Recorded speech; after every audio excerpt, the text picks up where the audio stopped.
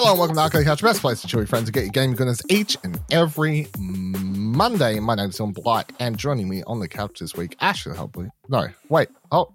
No. Oh, wait, never mind. He's not here. That's so weird. I also feel like I've never done an episode just with Kieran Matchett. I think we have at some point. I think we definitely have at some point, but like you and Ash definitely do episodes, and I've done we do only Ash episodes. But you and me are definitely. I think Ash on is this generally show. Ash is generally the permanent, right? He is the constant in Arcade Couch. So to not have him is a weird one. For him to be off, kind of gallivanting in Perth right now. How dare it's sort of crazy. Like even for What Do You Want to Watch, we still had to record 2 episodes to queue up while he was away. Like he couldn't just, fuck it, you know. Even when we take time off at the end of the year, every year, it's this whole gotta have episodes. Fucking hell. Crazy person. Fucking can't even just take a break. Can't even go fishing. No, damn right. Can't even go fishing. I've got a couple. I need like 2 news stories I want to talk about this week. Otherwise, just continue our post-PAX stuff, especially because obviously me and Ash recorded a like rough half-hour thing on the show floor, very like tired, exhausted, talking about stuff. So it's like it is like whatever that is. But having that chance to talk to Kieran about what his PAX experience was like, of course, so we're going to continue talking about PAX. And who cares if we talk about it for 2, 3, 4 weeks? It only happens once a year, so here in Australia at least. So we're going to keep on keeping on, baby. I was going to do that later, but fuck it, let's just do it now as we roll in. So PAX, let's keep the PAX talk happening. How was your PAX 2023, Kieran? PAX was good. PAX was pretty great. PAX was an interesting year when it comes to games, I think. I think indie games was thriving. I think indie games were thriving. I think Dylan had a better time because it was very lackluster when it comes to AAA or AA titles to kind of for Dylan to avoid, you know. I think there was very limited in terms of video games when it comes to like the big boys and the big I played the biggest game there. I know what you're talking about. I played Mario. So You did. Thank you very much to Nintendo for getting us through and making that seamless as possible to go and check that out. But at the same time, I feel like, it was just, it made PAX feel, I will say it made PAX feel a little weird in terms of what there actually was to go and do at PAX if you were only a video games fan. You know, like, I mean, there's a fuck ton of board games. There is, but if you're mainly there because of video gaming, I think the show floor itself very limited in terms of. Where do you fall on this? So David over at Kotaku Australia wrote this article like pretty much a day. I think it went up. Like, I think Monday, I saw Tuesday this. after PAX. Yeah, about like, hey, PlayStation, Xbox, get your shit together, come back. Where do you fall on the line of yes or no to that? Do you think that they should? Or I think Xbox should. I think Xbox should 100%. No, honestly, I think both of them should. I think it would be good for both of them just to have representation. And even if it's for Xbox's sake, even if it's nothing to do with like a major game release, but there is just a bunch of Game Pass stuff and like a bunch of interactables. Like you could do something like, you know what, like Bethesda, which technically Bethesda is Xbox and Microsoft, but it's a little different. Bethesda is quite good in terms of its position within the Australian community.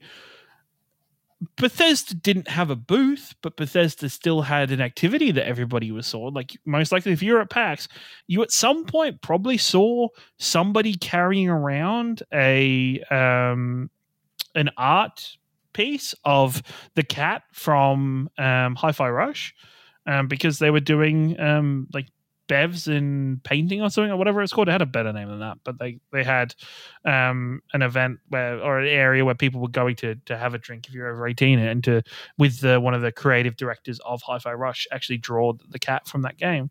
So still having them there, I think, is substantial. I think Xbox is one thing, and maybe it's just maybe this is my PlayStation leaning away or just my general opinions in the gaming space. I think it comes off a little bit arrogant of Sony not being there. Like I keep as of late in the last 12 months, I get this feeling from Sony of not giving a fuck, knowing that they are kind of number one dog, knowing that they have the player base and they have the market share in terms of video game consoles. And that's all. And, and I feel like they don't have to try to get players anymore, and they're not pushing to bring things to players anymore. And I just get that feeling with a lot of decisions lately by PlayStation and Sony themselves.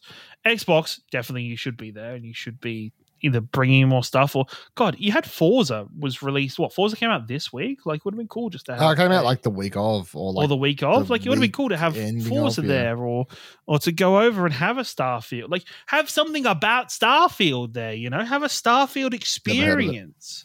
Yeah, piece of shit. Have a Starfield experience on the show floor or something nearby.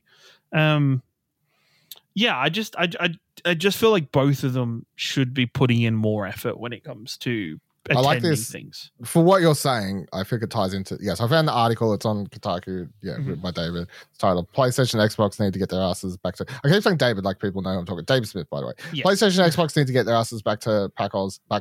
At the end here, he writes, Nintendo has understood something about PAX that the other two have clearly forgotten. These are the people that buy your stuff, the consoles you make, the games your hard-working first-party studios produce. You can try and control your image and comms as much as you like, but ultimately, the direct-to-consumer video game model is sterile, deeply impersonal thing. It's bare minimum stuff, holding your hand out for money, expecting to get it with all the interpersonal spark of choppy Zoom call. You love to claim that everything you do is for the players. Prove it. Get your heads out of your asses and get back to the PAX floor in 2024. No excuses, no half measures, no off-site invite-only influencer bullshit. Get back on the floor among the people who rely on you to buy your games on your consoles. They show up for you and push your companies to record profits year on. For once in your lives, tell the shareholders to shove it, prize open your wallets, and show up for the people that keep you in the business. Because I 100% agree with all that. Like, it's definitely disappointing to not see them there, even as someone who, like, I'll stand by. Like, I don't really care. Like, and I do a you PlayStation don't give a podcast. fuck. You don't give a fuck because it's the AAA titles. You don't. No. You don't play those. Yeah, so let's just that for the character of me, but also because as far as I'm concerned, like if PAX, if people always have this conversation, I know it's not for everyone, but like in a world where like PAX was only indie games, I know I'm good. Because I can never play. There's never enough time in 3 days for me to play every indie game. And even if there was, and I managed to play every single fucking indie game, I'd be like, cool, I've got time to check out other shit now, including like maybe I'll go watch some more panels. You know what I mean? Like I'm not afraid of not having enough to do. I do understand for some people, however, who are like more wanting to attend something like PAX to get a chance to go hands-on. Like people are lining up 2-3 fucking hours to play 15-20 minutes of Super Mario Bros. Wonder, a game that is out this week, right? A game that was out two and a half weeks. People were, and we have a direct story that we probably won't tell on the show, but of Nintendo has a store that people had to get specific vouchers / tickets to get into. Like it's like Nintendo as a whole kind of, Nintendo ain't good. Like I would love to know their optics, and we're never going to know because it's not something I'll talk about, but I'd love to know their optics on PAX this year, because the previous PAX no one attended, right? It was the big three aren't there. It's nothing. And last year's PAX was a little weird. It was and I joined it because it was like, it was still back together with everyone, whatever. But it was like a mix of, I would say, hey, the big three aren't here for the first time since any PAX Australia. And everyone's still a little bit trepidatious because it's the first like big thing post-COVID or whatever. This year, Nintendo's there. People are a little bit more laxed on the idea of COVID, for good or bad, whatever however you feel about that. But like this year felt a little bit more normalized. But I would love to know the optics on Nintendo, because they would have paid. One of the reasons that people say Xbox and PlayStation don't attend is because apparently the prices of boops are expensive, which I've heard from multiple people and do believe to be true. But if you believe that, then that means that Nintendo paid a fuck ton for their area and how much space they took up, which they probably did. But I would say, with no competition, people were that It was the Nintendo was default place always to be. fucking packed. It was and people waited hours, and I would love to know how much money they made from people just buying merch from that shop over the weekend. Yeah, like they would make a mint, and it was like the default place for video games fans to go. Like I think the big thing of remembering PAX, like especially like maybe PAX 2019, I think is the best reference for it, where there was just post-COVID, pre-COVID, where there was a big Sony area where they were trying to get VR going again. They were still like having lots of VR. We had Xbox where we played wasn't Sonic on Xbox or something that year? I don't remember, but there was something. Trying to remember what the big Xbox game was, but I can't actually remember. There probably isn't one because they didn't have one probably. Probably not. I think they just not at that point.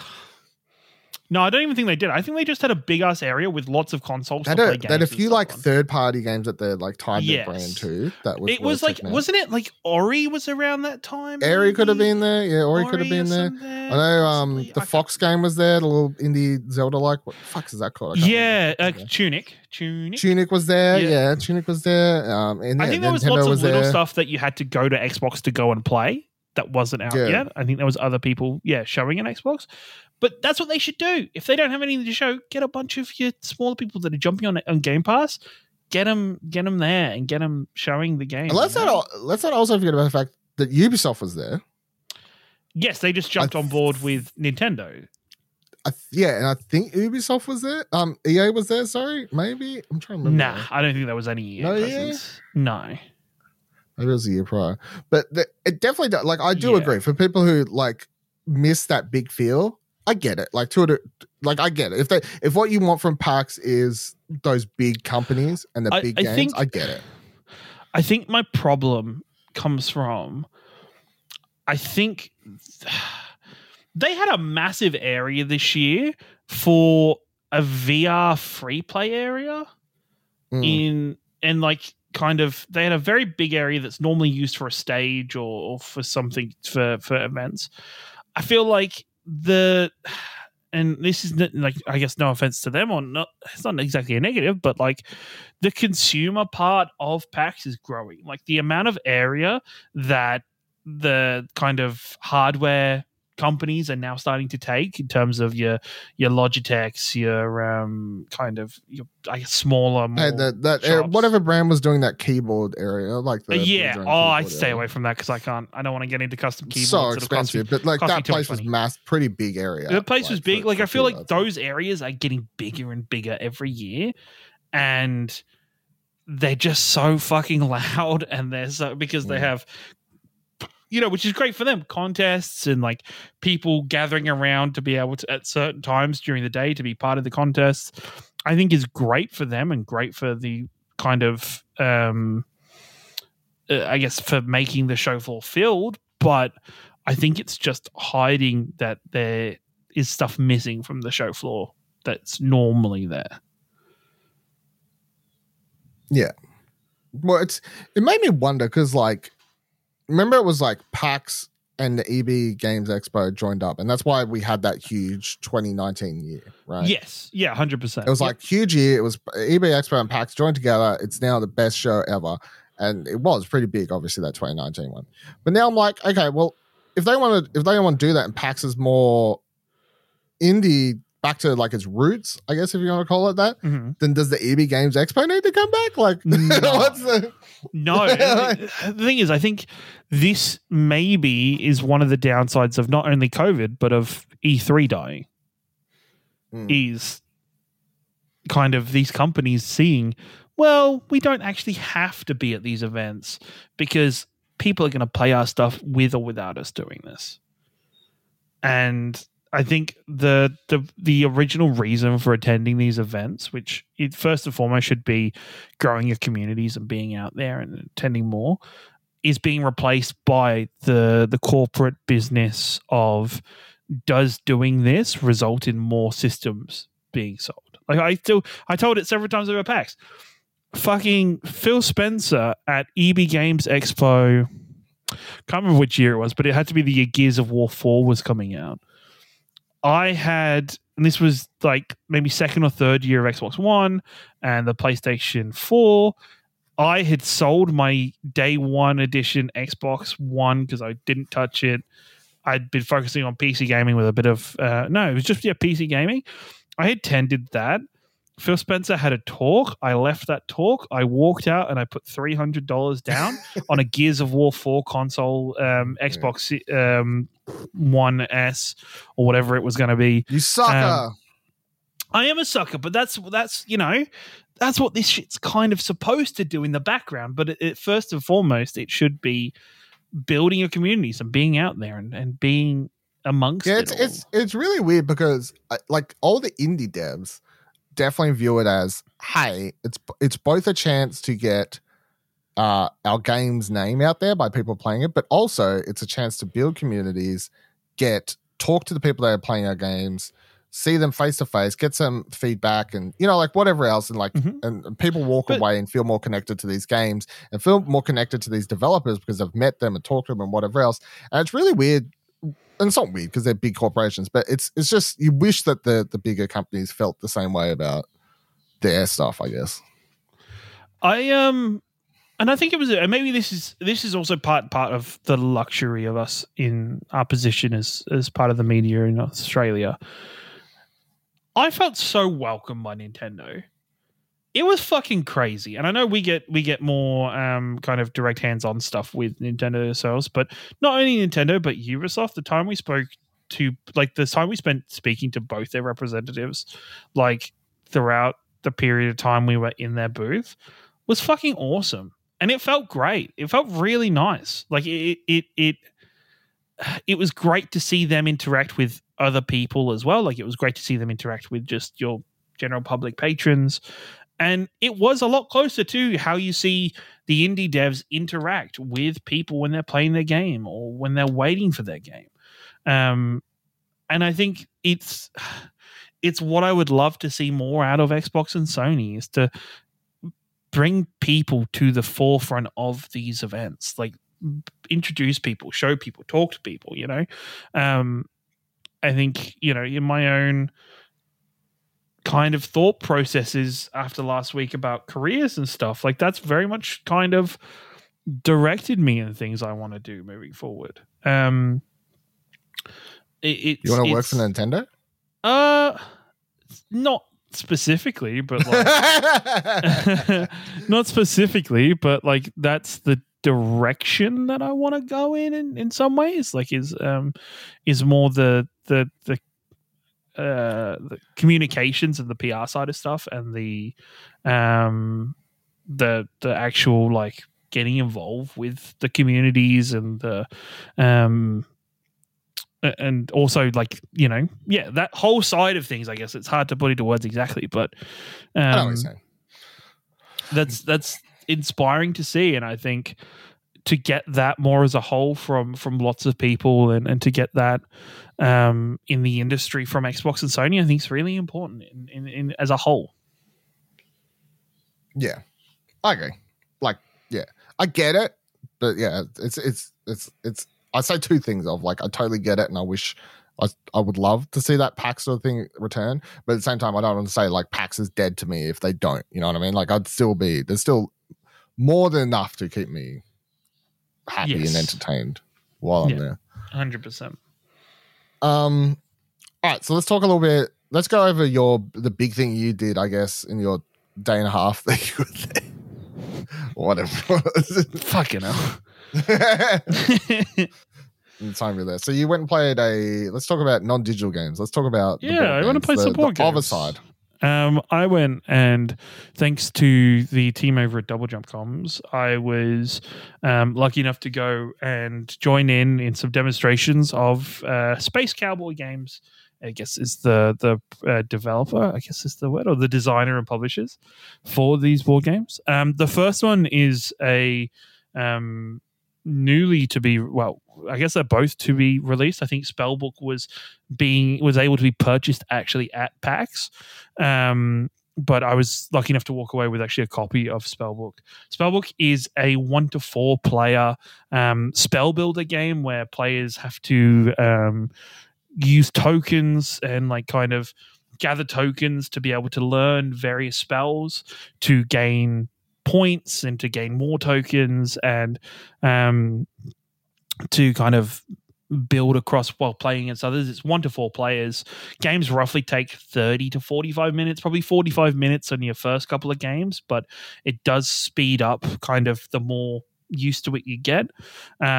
It's a really interesting game in terms of the customization and the playability. So every game is played with 7 spells or 7 spell cards that each have 3 spell slots that you can pay for and buy with your tokens. For the games, every player gets the same 7 spell cards, but there are 3 different sets of 7 spell cards. So that is 21 different spell cards that could be kind of mixed and changed in games. So there is recommendations at the start for a specific set of cards to use and how, but once you get a bit more into the game and you get more used to it, you can start swapping and changing different cards out of different sets and start building your own kind of games out of it to play. I actually we got to sit down with the designer and talk through it. There is a lot of interesting strategy there of watching what other players are doing, what spells they're going for, what colored tokens they're taking. The game ends when players either store 16 of these tokens, or when they've learned, one player learns 7 spells, the game stops and you kind of add up your points. Every spell that you can learn adds up your points. It has a points value as well as 1 point for every spell token you store. I had the pleasure today, actually. I sat down after lunch today with my family and played a game of it with them and kind of ran through it a little bit as I'm preparing for the review. And it's a lot of fun. Like, I think even for people who aren't into video games or aren't into board games, their mum and dad constantly, when they go away in the caravan are playing Scrabble together and stuff. So I feel like your parents would be in the board games. Sure. Yeah, they're into it. I feel like they seem like we've never really been like a big board game family and stuff. Yeah, but like, this is actually playing this, and the second game I'll try to speak about in a second it's really good to get into. There's lots of kind of foreplay and strategy where you can take the same color as somebody else to try and stop them from getting them. Storing the tokens actually just removes that token from the game. So if you were to get all the white tokens, buy the white spell at its highest ability, and then start storing the white tokens in your points, you could stop other people being able to get the highest level spell for that white card. I think it's got a lot of customization. The quality of the build's interesting. I love the artwork. There are 4 of these little, they call them familiar, kind of where you keep your tokens and everything. They've got great artwork. We were lucky enough to be provided with an extra 3 of them through an expansion that's going to be brought out for it. But it's a great, easy to learn game, and it's something that's definitely, I think, for anybody who is jumping in and learning and kind of getting into board games for the first time and diving into board games, I think it's a great pickup. So that's Spellbook. The other one was Perspectives. Perspectives is a cooperative detective board game where players have to work together through 4 or 5 different cases. Each case has a different act. It has 5 acts. Acts can go anywhere from about half an hour to 45 minutes generally. And you have to work together to solve the mystery and solve the problem. The really fun part of this, and we got throughout the demo that we played on that Saturday morning, was the evidence for the event. So somebody reads out like the description of everything that's going on, the setup and the setting, but then everybody is given out cards. And so any number of players you can play this with. I think 9 was the total. Don't quote me on that one. Everybody gets cards that has some form of information. So it could be somebody has personnel records where it has their fingerprints and the copy of their writing and their name and stuff. Another person could be given a photograph of the murder, of the crime scene, or different potential places where, for what we had, was there was multiple windows that a shooter could have shot from, and then there was multiple fingerprints. So what players have to do is you have to work out an answer to some questions at the end of the case, and that'll often be who is the killer, where did they shoot the person from, who else was in the room or could have been in the room. And so the big fun fact of this is you can't show anybody else the cards that you have. So the cards you have to describe what you're looking at to other people. So if somebody may have, there was a fingerprint on the windowsill. The fingerprint looked like this, and you have to kind of describe what fingerprints look like, which is, it's kind of got a squiggle that runs from the left to the right a little bit, and it's got scratches at the top. And then, the more and more elements, I think the more players that you got involved and the more players that played, I think the more chaotic and interesting it would become, because I think we had the 4 of us, so we had like 4 cards each. If you were playing with 8 of us, it would be 2 cards each. So it would require all 8 people communicating what's properly on their card. And if you have one person that's kind of sitting back a little bit or not kind of fully talking through what's going on, it's going to derail your whole case or kind of lead you down some strays or give people the wrong idea. It comes out October 20th, so it's the biggest launch of October 20th. I can't think of anything else that could be launching that day that's bigger. So check out Perspectives and definitely check out Spellbook as well. Not in the board game space anyway, you know. I just think everything, you know. I think absolutely everything. I can't think of anything at all that would be bigger. Oh, well, looking forward to reading your full thoughts. Glad you had fun too, because I was thinking afterwards I was like, Ash is like the only one that actually gets to go to things because like he goes to his movie events and stuff. We get codes for games or whatever, but like neither of us go to like actual. Well, that's the thing. I think this has made me want to either play board games or maybe seek more board games out for us to do on the channel and do on the show. Because I think this was a lot of fun. Even playing with my family today was a lot of fun. I'm going to get some friends together and play play Spellbook again before I write the review, and just do a couple different games because I need to play around with some of the more the different sets just so I get a better idea for it. But I think board games are a really interesting space in general. And it definitely does make you kick yourself a little bit when you're like, if I lived in Melbourne, I could probably be able to check out a lot more stuff and see a lot more. Opportunities like these come up. It's just I got no one to cover them. So yeah, 100%, 100%. All right. Outside of that, what was your favorite game at PAX? Do you reckon? It's my favorite game at PAX. I feel like surely you've had enough time to. Think about what I'm not saying it was the best game, but like, what was the game you enjoyed playing the most? List. I actually think Prince of Persia was. I think which is I guess a bit of a lame answer when there's all these indie games, but no. I'll go with. Okay, I'll separate it into the 2 games because I think there was Prince of Persia. I think we got the chance to check out Prince of Persia on the Switch, which I was surprised about how much fun I had with it in terms of I'm not a big Metroidvania style game fan. I don't love the Prince of Persia 2D games, but I do love Prince of Persia.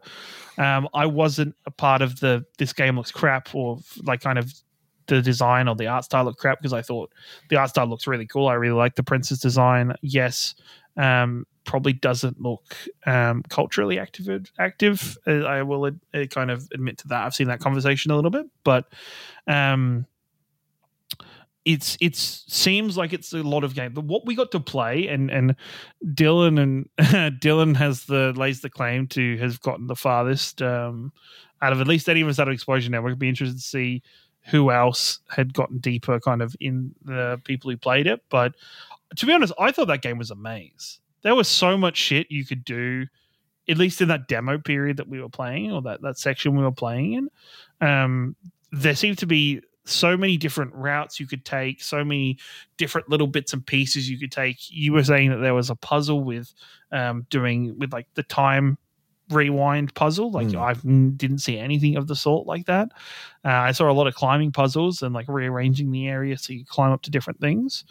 But yeah, it was a really interesting playthrough. I can't wait to get hands on with it and like play from you kind of. I guess one of the things was there was a lot of stuff you had access to that I guess in a normal playthrough you would get built up bit by bit as you went forward. They just said that you like have all the powers or whatever. Yes, which I think can be a little bit overwhelming, or you don't quite understand where you should be using everything. But I will. Okay, that is my kind of actual game. But the game that's talking my heart is still Footy Bash by a small studio called Danger Thumbs. This came out of nowhere in terms of really fun and ingenuitive game design. It was like when Buddy came over and took Ash and me over to it, it was like a kid. It was honestly like a kid on Christmas. Like he'd found and this was on like Friday morning. This was like when I first saw him after we went to Nintendo. Yeah, because Buddy would have just got there, went up and down every indie aisle, found the multiplayer co-op, looked for all the multiplayer co-op games and gone, all right, they're the ones. For those people who don't get it, yeah, Danger Thumbs is a relatively small studio. Footy Bash is NBA Jam, but AFL. It has not licensed at all, so it has very close look-alike characters in the game that you could probably go, oh, that looks like this person in real life.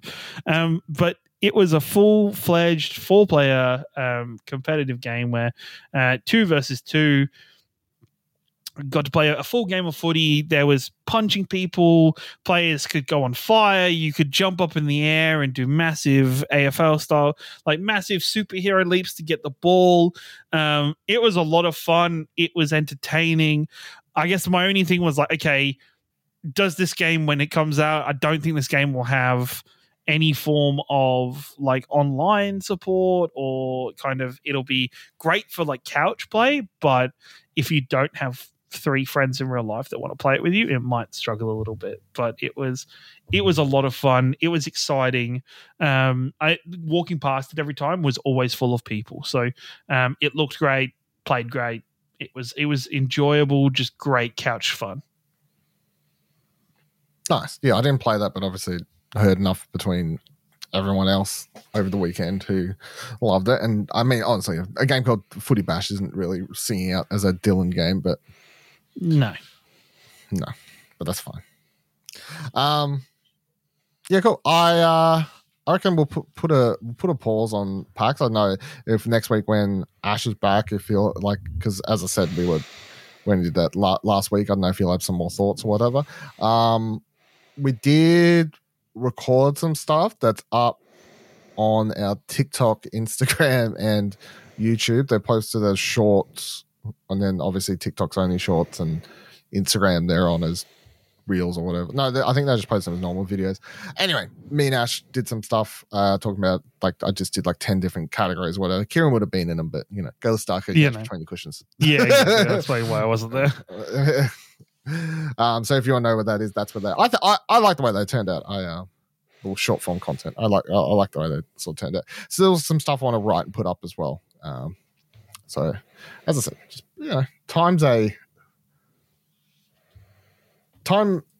there's not enough.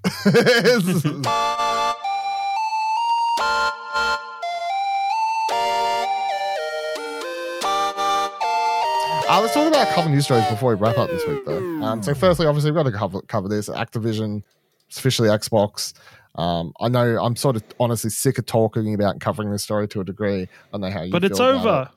But yeah, it is officially over. It's finally gone through. So Phil Spencer on Xbox Y, for the million fans who love Xbox, Blizzard, and King Games, we want you to know that today is a good day to play. You are the heart and soul of these franchises, and we are honored to have you as part of our community.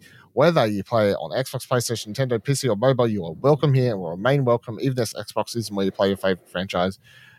because when everyone plays, we all win. So yeah, the deal officially went through. They put out a trailer, which I found very weird. Like Activision Blizzard King joint Xbox official trailer is the video.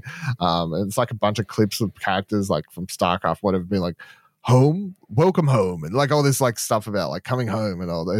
It's weird. But anyway, Bobby Kotick, the hot topic of discussion, he'll be out as of the start of next year. So he's on for a few months. Sees out the end of this year, but he's gone at the end of the year. So that was my one big question. But yeah, are you glad to see it finally actually over?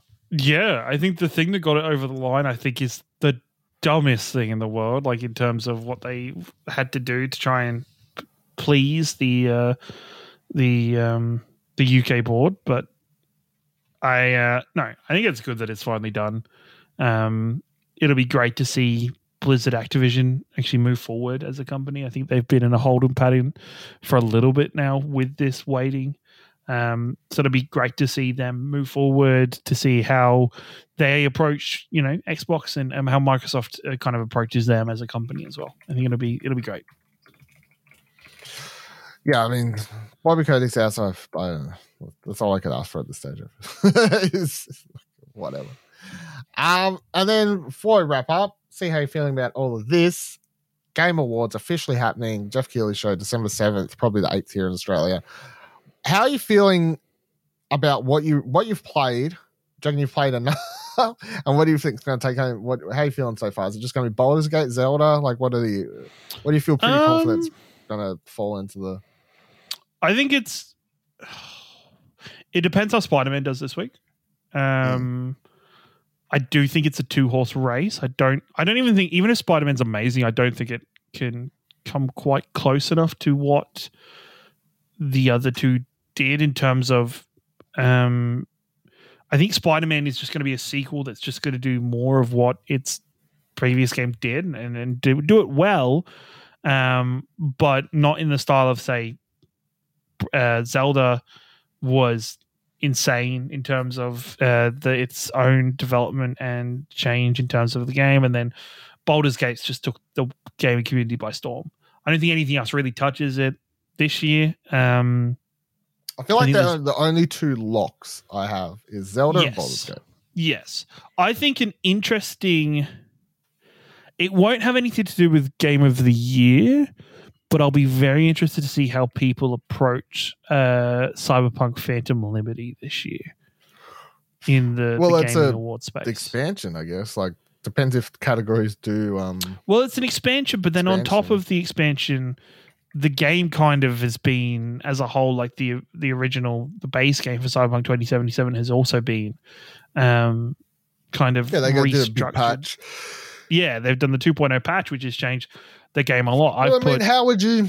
Do you think if a game like that gets a massive patch and it fixes a lot of things and it's came out years ago, should it suddenly be... I don't think it should be in Game of the Year content, but I think it should definitely... Ongoing game? Yeah, I don't even think it'll be ongoing game, but I think it should definitely be up there for like action game of the year or kind of those kinds of things, because fuck, it has Idris Elba in it, man. Like, of course, why not? No, I think the game as a whole is in a point, and Phantom Liberty. Did I tell you I played some Cyberpunk? You know what? I saw because I've put in. I just remembered. So I've it's one of the two main games I've played this week. I've put in. I think it was like I'm up to 22 hours this week in Cyberpunk. I saw you would play like 2.2 hours, and on my Steam that popped up. I was like, the fuck? I'm reviewing this laptop at the moment, and I wanted to play something, chunky on it.